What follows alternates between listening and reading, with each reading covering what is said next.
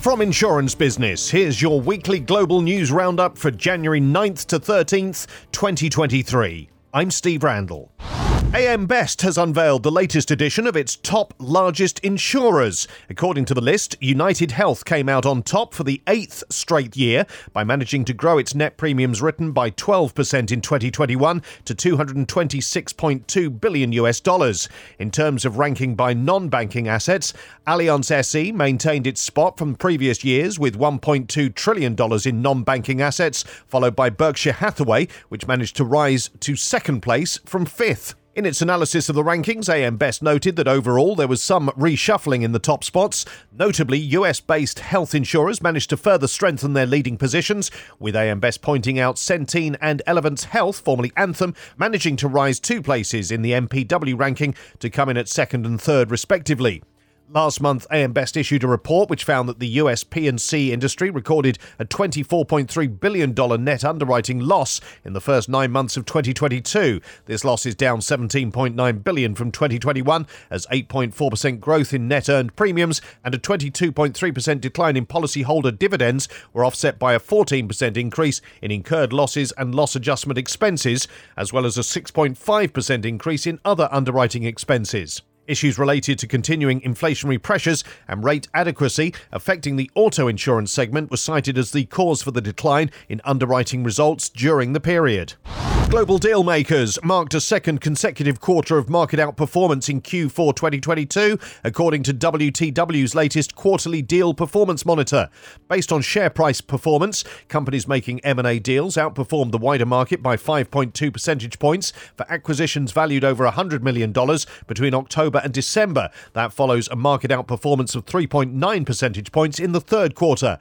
The study, run in partnership with the M&A Research Centre at Bayes Business School, revealed a slight underperformance by buyers of minus 0.8 percentage points compared to non-acquirers, despite an uptick in acquirer performance over the second half of 2022. That's in contrast to a positive full-year performance of 1.4 percentage points in 2021. Deal volume in 2022 was down 19%, with 853 deals completed globally compared to 1,047 deals the previous year. The fall was driven by a slowdown in M&A activity in North America, with acquirers closing 402 deals, 35% fewer than the 614 completed in the previous year. Deal volumes were more stable in Europe and Asia Pacific, with both regions posting a small increase in M&A activity during 2022. European acquirers completed 203 deals, up from 199 in 2021, while Asia Pacific acquirers completed 200 deals, up from 196. Asia Pacific buyers outperformed their regional index by 10.1 percentage points in 2022. However, data showed an annual underperformance in other regions. North American buyers underperformed their industry peers by minus 1.9 percentage points, while European buyers underperformed by minus 5.7 percentage points. On a quarterly basis, both Asia Pacific and North America strongly outperformed their regional index in Q4. However, deal makers in Europe underperformed their regional index. The global disability insurance market is expected to jump from $3.3 billion in 2021 to $9.2 billion in 2031, according to market research store Research and Markets' latest report. The report expects the market to see a compound annual growth rate of 11.2% between 2022 and 2031. Specialist insurer Beazley has announced the launch of the market's first cyber catastrophe bond. The $45 million private Section 4.2 bond marks the first time that a liquid insurance-linked securities instrument has been created for cyber catastrophe risks. It's fully tradable under Rule 144A resale and gives the company indemnity against all perils in excess of a $300 million catastrophe event, with the possibility of additional tranches being released in 2023 and beyond. The bond is backed by a panel of ILS investors, including Fermat Capital Management. It was structured and placed by Gallagher Securities, the ILS arm of Gallagher Re. It's designed to cover remote probability, catastrophic and systemic events. Growing demand for cover means that developing effective solutions for catastrophe risk is imperative to allow adequate capacity in the cyber market, Beazley said. Improving customer experience and operational efficiency, rather than growth, will be the driving force for most insurance digitalisation efforts in 2023, according to a new survey from Gartner. The 2023 Gartner CIO and Technology Executive Survey polled more than 2,000 CIOs, including 91 from the insurance industry, across 81 countries. The survey found that more than half of CIOs are increasing technology investments this year, with the most common areas of investment being application modernization, cybersecurity and information security, and BI analytics. New demands, such as driving new customer experience or the inability to do straight-through processing, are spurring a stronger focus on application modernization, especially in core systems.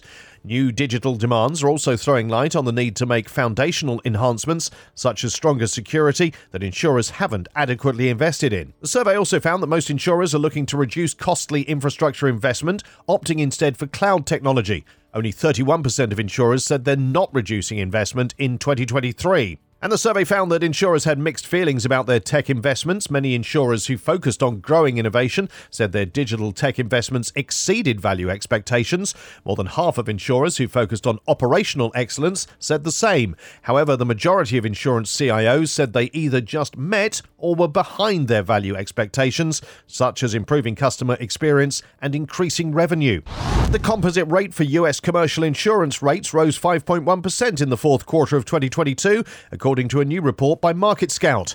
Annualized, the composite rate for 2022 is 5.7%, driving commercial rate increases for the sixth straight year. The composite rate for all property insurance saw a rate increase of 9.3% in Q4.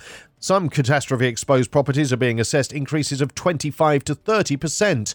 The composite rate rises in the fourth quarter continue a trend of quarterly increases. In Q3, the commercial market composite rate rose 5.28%.